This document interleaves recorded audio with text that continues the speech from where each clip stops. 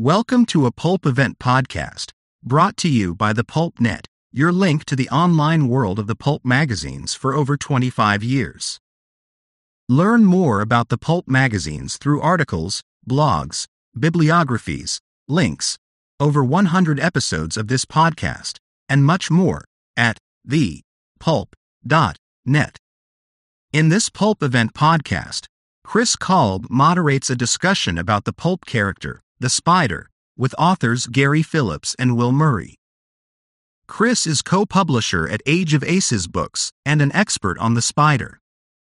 The panel was part of a celebration of 90 years of the great pulp heroes.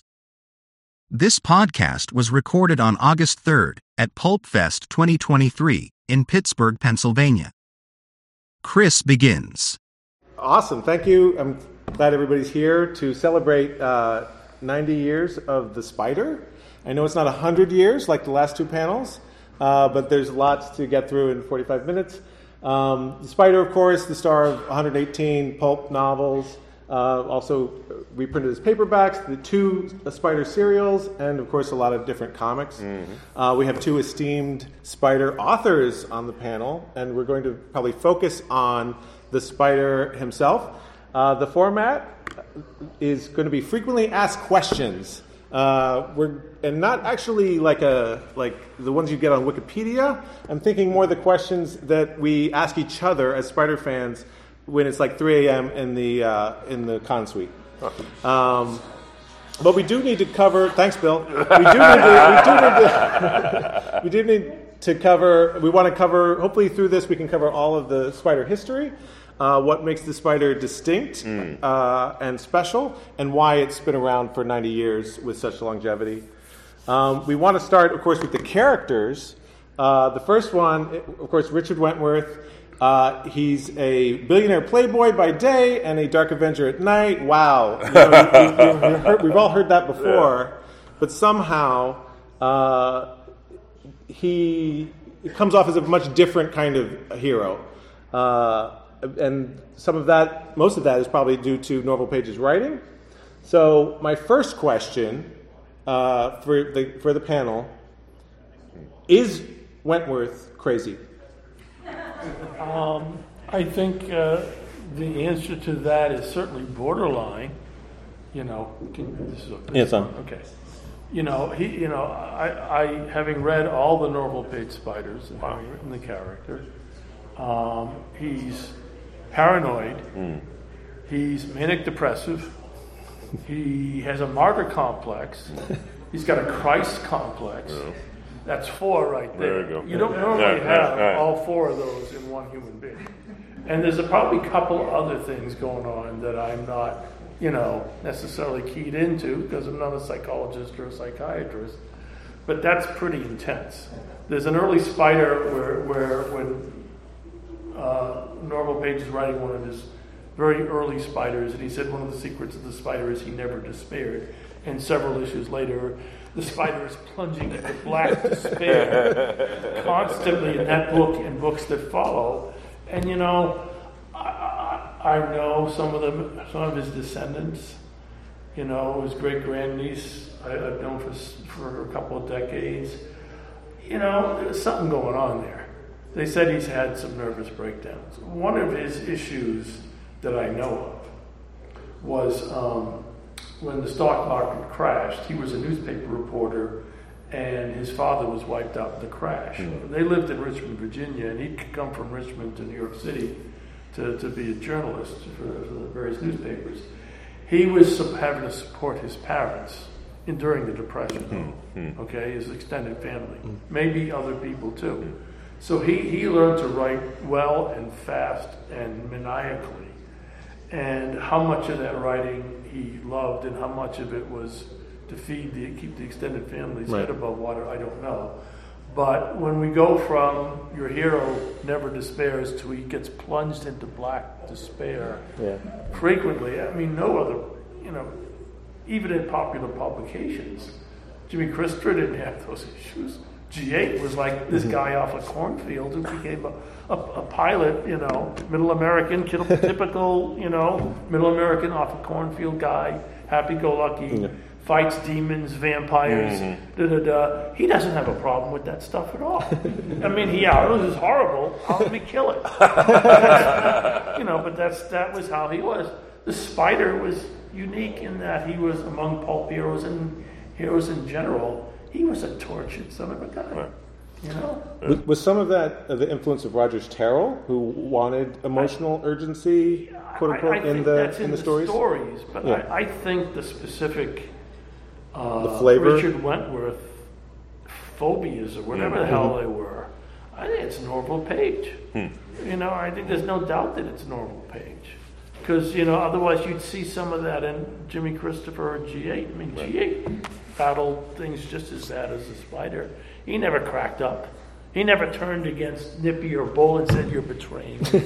I'm going to have to kill you." A lot of trust issues. I mean, every damn loyal member of the Spider group, he would turn on at one point because he thought they turned on him. And it's like he was on a mission from God to eradicate the evil criminals who were persecuting him. And he was on a huge level of, I am a God of vengeance against these evil people who are consuming the world. I'll say this, Chris, that when I first came to the Spider as just as a fan, and this is of course after reading stumbling upon Doc Savage and those great Bantam reprints, and then The Shadow, and then sort of things get progressively darker, right? So you start with Doc, and he's the shining light. The shining light. He doesn't have any. I mean, he has disguises, but he has no particular secret identity. He has a public identity. And then you get to the Shadow, and then the Shadow has his disguises, and he's kind of dark and sort of menacing, and has his own kind of demons. And then you get to Wentworth, and as Will said, I mean, it is kind of fascinating to think about him now, all these years later, all these decades later, in this kind of revisionist context. But clearly somebody. And Wentworth served in World War I, as I recall correctly, somebody who has been shaped and haunted by those things, which nowadays we would have in a character, right? PTSD, whatever it is, and to see that now played out in those years is kind of fascinating. That's great answer. I appreciate all of a lot of people say that the Spider's insane because he's killing all these people, but to me, it's always been that he's the sane response to an insane world that Norval Page sets up. But on top of that, there's all of, I think, the complexes that he has, the trust issues, for lack of a better word, with his aides. And there may also be some Southern Gothic stuff in here because, Page was from Richmond, Virginia, former capital of the South. They have long memories down there. And the family, I've done some research. I know some of the current family members who knew him or knew the people who knew him well. And I was doing research for them through newsandpapers.com, a simple thing.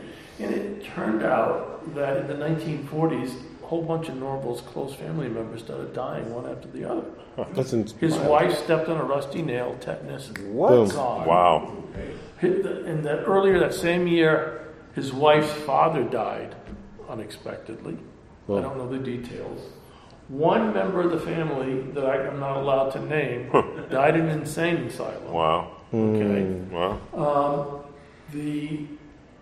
The several other family members, and again, I did this several months ago and some of this stuff, and the family was flipping out.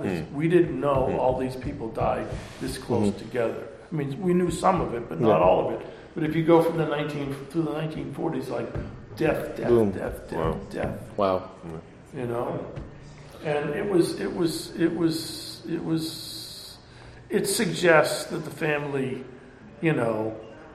had some of that Southern Gothic bad things happen to us, Yikes. kind of a thing. I may not be expressing it as clearly as I might, but a lot of Southern writers talk about the dark side of the South and all that stuff in terms of mental illness and tragedies and stuff. And we could certainly have them in New England or L.A., but somehow it has a different here because the people of the South, especially the people of Virginia, tend to be very family oriented.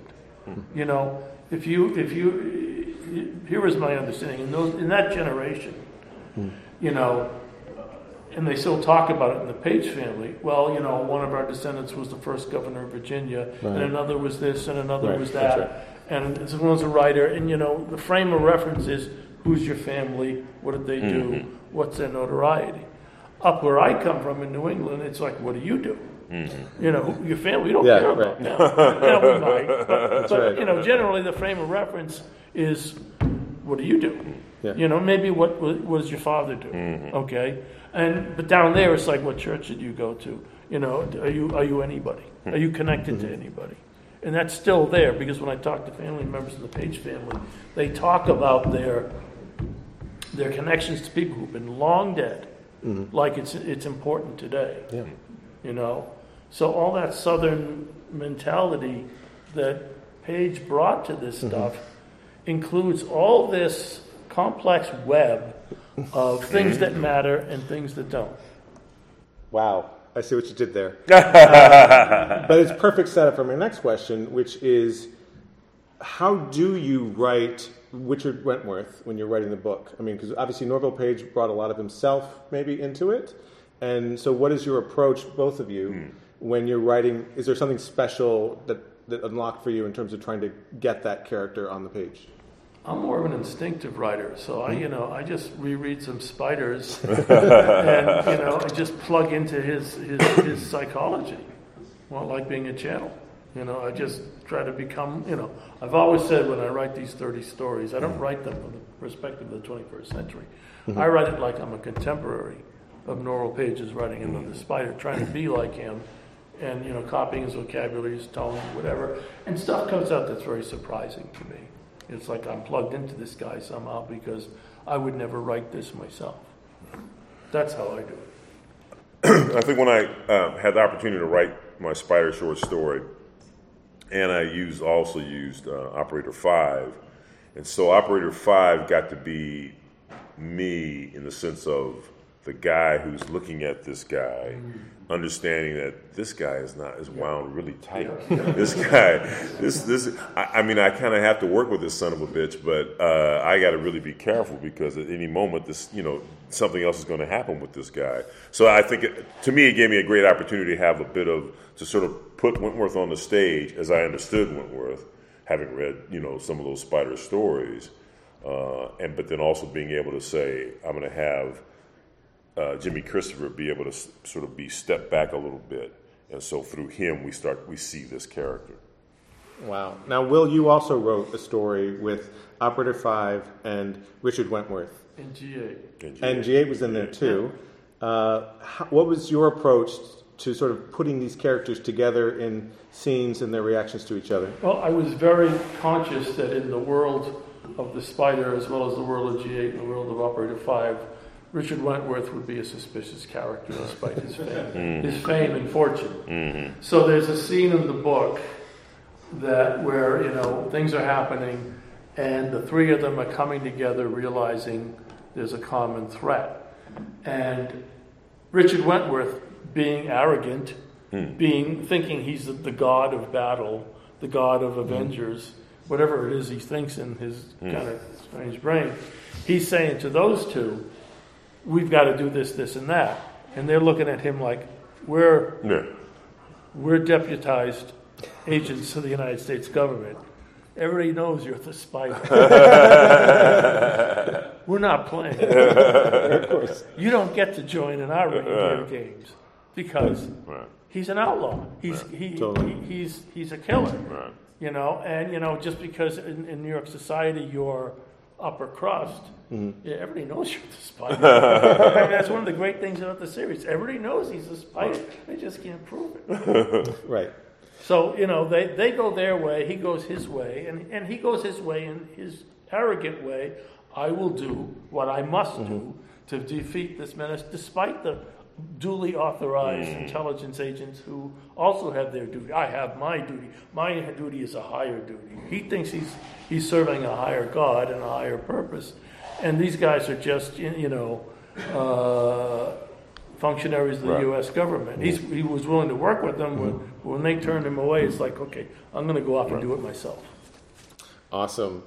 Let's talk a little bit about Nita Van Sloan This is one of the characters that really makes the series different. That the hero, the dark hero, has a girlfriend. She shares in his adventures. She's even been known to dress up as the Spider or the Black Widow in one case. And breaks Wentworth out of Sing Sing when he needs it. She's really what girlfriends do. Really great. Really? You got to find me a girl that will break out of Sing Sing. I'm telling you. But the question for the panel is: should Nita Van Sloan marry Richard Wentworth? In the sense of the trajectories of adult relationships, and this was a very adult relationship for the Pulps, that was where it would have to go at some point, because at some point, Wentworth was going to have to put down his guns. He was going to get too old, or he was going to get killed, and she got to marry someone else or no one else. I mean, I had this idea once that maybe at the end of the Spider series, he got committed. Yeah. That basically maybe what could they do with him? Right. Maybe he would never put down his guns, and he would just be a menace to himself and everybody else, and maybe he needs to be put away for a while. Actually, I think that's funny. Maybe it was something other character I was thinking about, but I think that's the perfect arc for the Spider. Yeah. Yeah. I mean, it makes perfect sense that he should just whack out. He just guys like that always escalate. They always escalate. Yeah. They never chill out. They never calm down. No. Although Page did calm down when he went to the Office of War Information with Ted Tinsley. Supposedly he calms right down, stops wearing his Spider uniform, stopped acting out. I hope so. But you can. Yeah. But I think Richard Wentworth would have gone off the deep end eventually, and would have to be put away for his own good. I mean, I think it's a great. I think it's a perfect ending for the character. Ouch. Okay. She has a commitment. I mean, obviously they never get married because he doesn't want to disgrace her or whatever when he's revealed to be the Spider that everybody knows he is. But gosh, I want a happier ending. I see the Spider.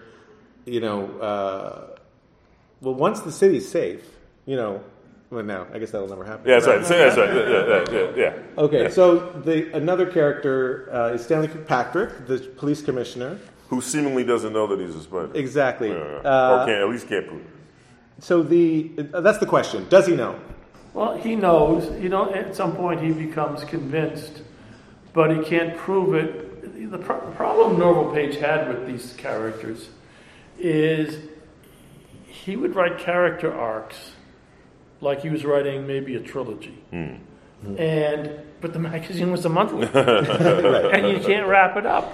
So you see him bringing the characters to some resolution. Like they almost got married at one point. Yeah. And Richard Wentworth got put into the electric chair, and that would have been one ending. That would have been your ending. So you see these cycles where where Page, like a normal human being, is saying, I have these real characters, they're real in my mind, and this is the setup, and this is how it's playing out. There's got to be payoffs. So, late in the series, in the last Spider, Page actually wrote himself, Recruit for the Spider Legion. Yeah. There, he finally pays off the Kirkpatrick and Spider and Wentworth problem by Kirkpatrick suddenly seeing why the Spider must exist and why he has to operate outside the law, and he sort of reconciles to it. But again, the series had to keep going. Yeah. Right. And I think at that point, undo it, and then Page's wife had just died. I think he brought in Ted Tinsley or somebody to write the last few Spiders. He couldn't do it anymore. Yeah. Gary, what do you think? You think that Kirkpatrick knows? Oh yeah. I mean, yes. I mean, and of course you see this in some of the revisionist stuff with the Spider, and certainly within the comic stuff that Dynamite did. Was it David Liss? I guess David Liss did the modern version of the Spider. Anyway, all that to say is that, I mean, right, in the end, how could this guy keep his job? Right. I mean, every month the Spider's running around, piling up bodies. But that's the point, right? It does make sense that that the character that Kirkpatrick has to say, okay, look, I can use this guy, or I can point this guy in directions that I can't go, and I can get him to, clean this up or clean that up. And if I can do that, maybe I can keep my job, because in the end, what I'm going to do is get rid of a bigger evil. And as long as I can get that done, then Wentworth as the Spider is some use to me. Awesome. Okay, so there were 7 issues where Kirkpatrick actually became governor of New York State. Would you vote for him? I don't live in New York State, so it's a non-question. At the time, if you were living in New York, given his track record at the New York police, since I don't know who he's running against the mayor of hell. It's kind of like modern day politics. Yeah, that's great. That's right. It's got name recognition. Exactly. That's right. So the last character, we all love him, Ram Singh. Wentworth and Ram Singh met when Wentworth was traveling in India. He actually saved Ram Singh and his father, who was the chieftain of the Sikh tribe. And he, of course, they bonded, for life. He's in service to Richard Wentworth, and they go out and they fight. And he also accompanies Richard Wentworth as the Spider, but nobody really thinks that's nobody seems to notice that. One of those things that just get waved. Jenkins is the butler, and Jackson is the chauffeur. What is Ram Singh's job? Well, I think sometimes he drives around when Ronald Jackson, his name is rarely mentioned, first name is rarely mentioned. That's right. But he's kind of got an unclear. He's not really he's not a valet like Cato in the Green Hornet. He's not clearly defined, except if he needs to drive the limo or some other car, he will do that. But I don't remember, and of course I've read all my Spiders over like 40 years or more. I don't remember him having a job. He's kind of like maybe bodyguard in the loose sense. So on his manservant of some on his 1040, he would put bodyguard. Well, maybe, yeah. Okay. Yeah, that work? I think that works. Okay. I think that works. Certainly in a modernistic setting. Okay, we're going to talk about the creators of the Spider, characters that we just talked about. You kind of have to include Harry Steger, the publisher, Rogers Terrell, who was the editor in the early issues, R.T.M. Scott, who wrote the first 2 stories, and it might be debatable, I don't know. But wrote the first 2 stories and created the characters. And then, of course, Norval Page, who really made the character what we think of as the Spider today. How would you, and I know you guys have both edited and written, how would you rank these characters in terms of their importance in the creation of the Spider that we're talking about 90 years later? It's kind of hard to parse it, since without Scott creating a template, using his previous character, Secret Service Smith, as a template, you don't have the same grouping. You don't have the Hindu or Sikh manservant, and you don't have the upper crust hero. Norval Page transformed all that into something that he felt was, compelling for him and compelling for readers, because Scott was an older guy who was popular in the teens and 20s, and he wrote a certain kind of 1920s thriller, whereas Page was more, as a crime journalist, as a newspaperman who worked the police beat. He understood crime firsthand. He talked about, in one of his rare public statements, he talked about riding in the back of a morgue wagon with a murdered hoodlum who'd just been gunned down, put on the spot. Obviously, Steger is the prime mover here. He's the one who said we're going to do a magazine like The Shadow, we're going to call it The Spider. So, okay, that's the trigger point. How much he had input into it in terms of creativity is difficult to say, but generally when you look at publishers or editors, their creativity is to create a skeleton or a framework or a format. Rogers Terrell, his role is unknown. He was the first editor. We know he was into the emotional urgency thing, and Page was perfect for that. We don't know what he brought to the table and what he wanted and what changes he may have wrought in any earlier conceptions. We just know that Secret Service Smith became the Spider, and Norval Page turned it into a more elaborate character, a more fleshed out character, and gradually over the first couple of years, the Spider went from being just a name and a guy with a cigarette lighter made the seal of the Spider, to being an imitation of the Shadow, because gradually they brought in the cloak, the beaked putty nose, the laugh, all the Spider, all the Shadow stuff they didn't dare rip off in the beginning. They slipped in over time. Does that make sense? Yeah, that does make sense. But it's certainly the case too that obviously Page, because he's there and because he's right, and again because you got to grind this out every month after month, and whatever personal demons he was putting through his lens, the pulp lens, into the Spider, it's also the case that he deepened the character, right? Yeah. That eventually we do get this backstory about Wentworth. We do get this stuff about him coming out, well, which is also, I guess, certainly similar to the Shadow in that regard, but it's certainly a more, it is a very particular kind of backstory that helps to then us as the reader understand something about who that character is when we meet him, or now we've met him, in the 30s. I think you just answered my next question, which is what makes the Norval Page story special? Norval Page. Norval Page, yeah. I would just say, I would just say that, it's very interesting when you look at, I can't even, of course, all the titles kind of merge in my head, but they're all the same. No, they're not. No, but they, obviously there's always, the body count is always what the body count is. Yeah. But the threat, like the one where the pigeons will all have bubonic plague, right? And he's going to release the pigeons. I mean, you can't beat that stuff, man. It was just because it always seems very personal. I mean, eventually, the Shadow's battling robots, and Doc Savage is, going to find dinosaurs in a lost land, but that would not be the Spider, right? I mean, the Spider would be these infected pigeons that are going to wipe everybody out in New York City, or we're going to make everybody blind by poisoning the water. Whatever it is, but there seemed like such very much a very Spider kind of story, and because it's the perniciousness, the evil of the plot is so twisted and gnarled that it could only be fought by the Spider. And one of the things about the Spider villains is they weren't well developed. Yeah. They weren't that distinctive in personalities, although there were some.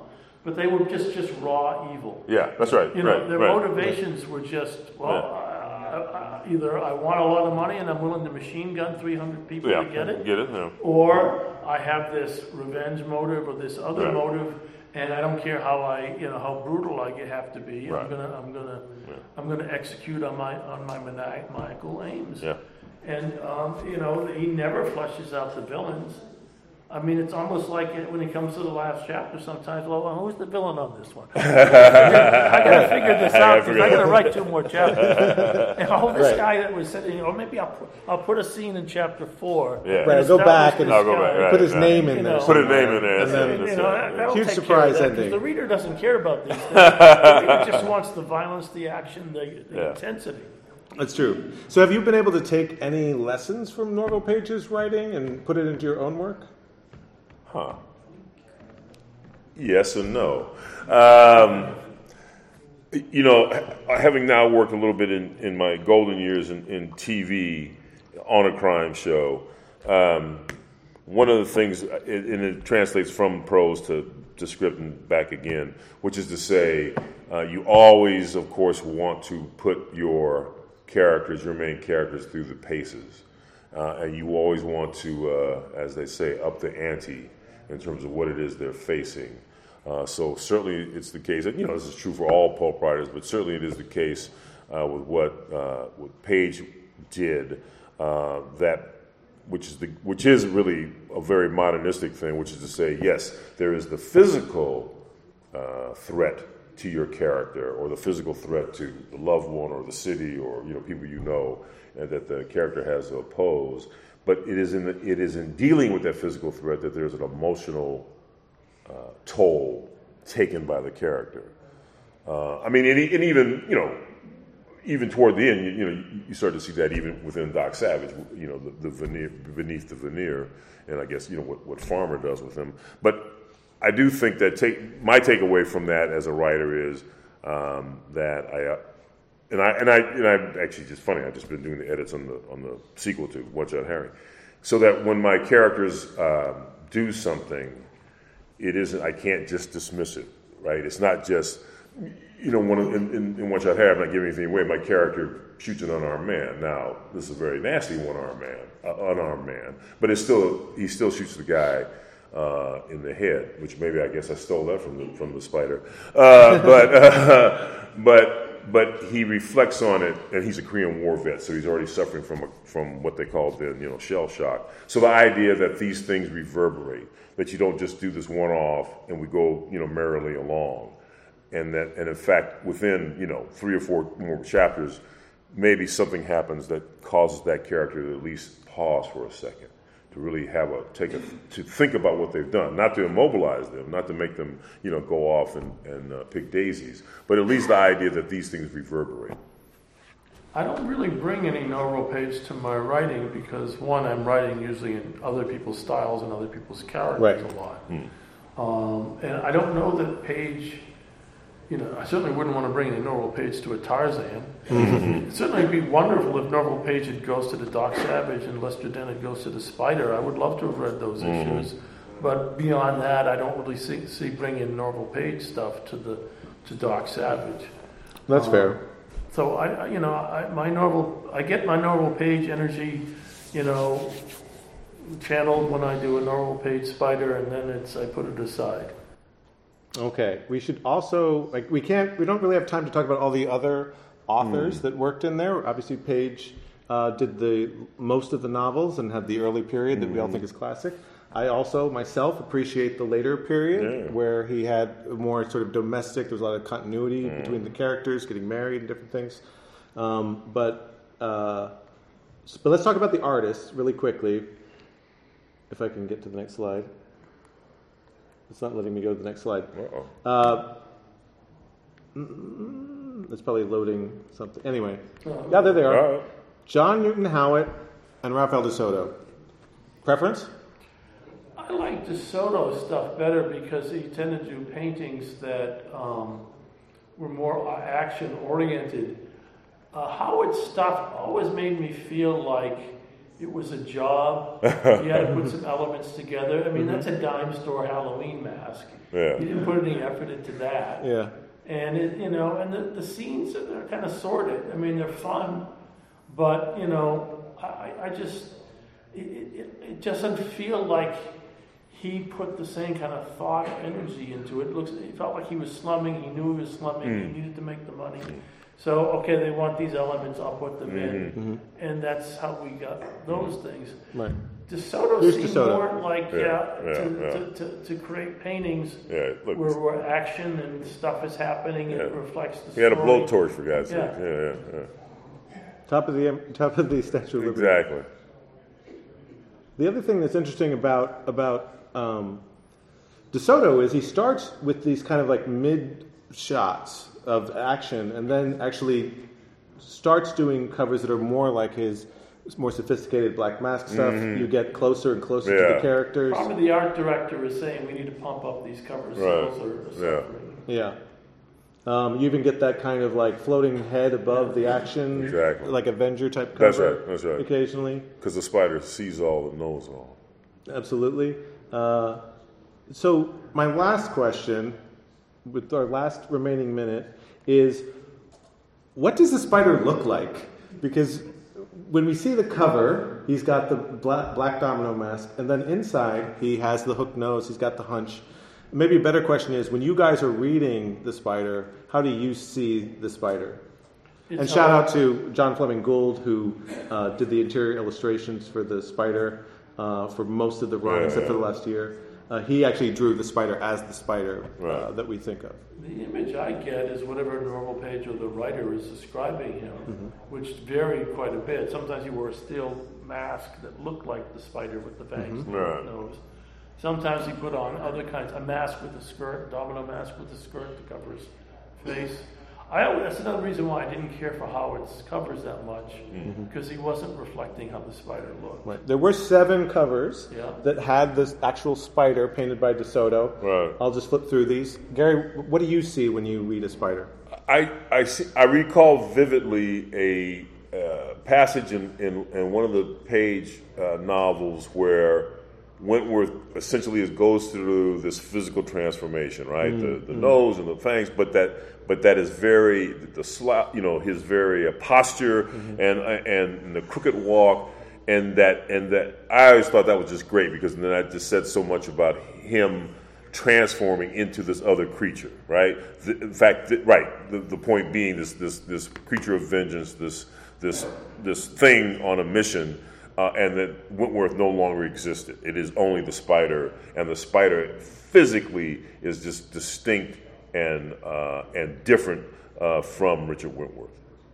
So yeah, so really the more monstrous, the better for me. I'm with him. Yeah. Awesome. The whole panel's in agreement. I think that's our time, and I wish we could take questions from the audience, but we will wrap it up.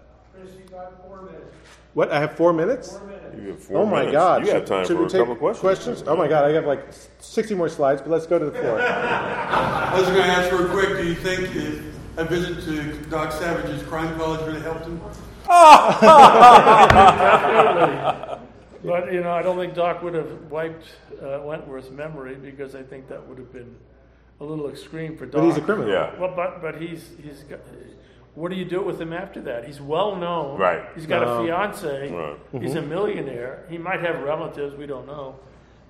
There's some, he's not He's some a low prominent rank- citizen. Yeah, criminologist. Yeah, that's right. It would be, he could maybe do some things, but he couldn't do everything he wanted to. He wouldn't wipe the memory. And by the way, even if he did, wouldn't it be great that in some kind of strange and weird way he would still come to embody being the spider? With our last couple minutes, how did you guys discover the spider? Was it these That paperbacks? thing right there Yeah. with the wrapper. That's right. With the 2-for-1 wrapper? Yeah, I still have that wrapper somewhere. And these are the other two books. This is the Berkeley.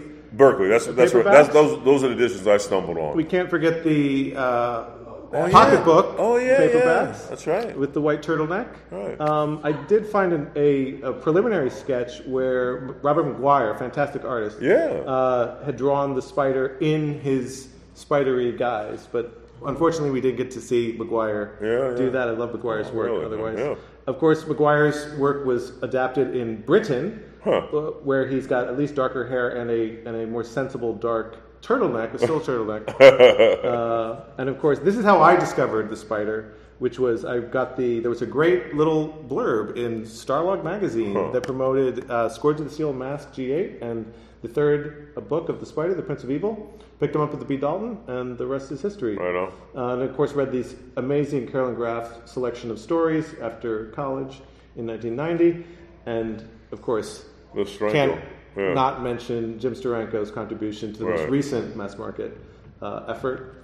And new fiction, I just got to put these up for these guys. Spider Chronicles, Spider Extreme Prejudice, with the contributors from the panel here, and of course Will Murray's 3 books. He might have some copies at his table. Yeah, I have some of these. I'm not sure how many in what states, but I did bring some. Okay, come by, and that's it. All right. Go back to the Berkeley one. Oh yeah. Both of you guys got them because I did too. Yeah. Let me ask you. I saw that little. So I went to the bookstore, and they had this thing 2-for-1. Yeah. 2 for the price of 1.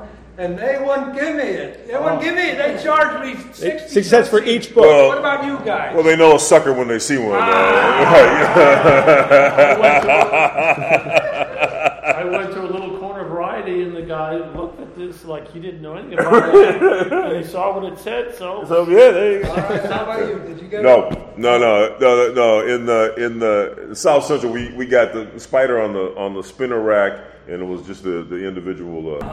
Maybe they had the 2-for-1, but they certainly took it off, and they still charge us. Yeah. I probably paid like $50 for the white paper wrapper on eBay. There we go. I think they tore mine off at the store. Yeah. I don't know. Yeah. But they were wrapped like that. Right. What do you mean? It says 60. Right. All right. Thank you. Thanks for the That's panel. great.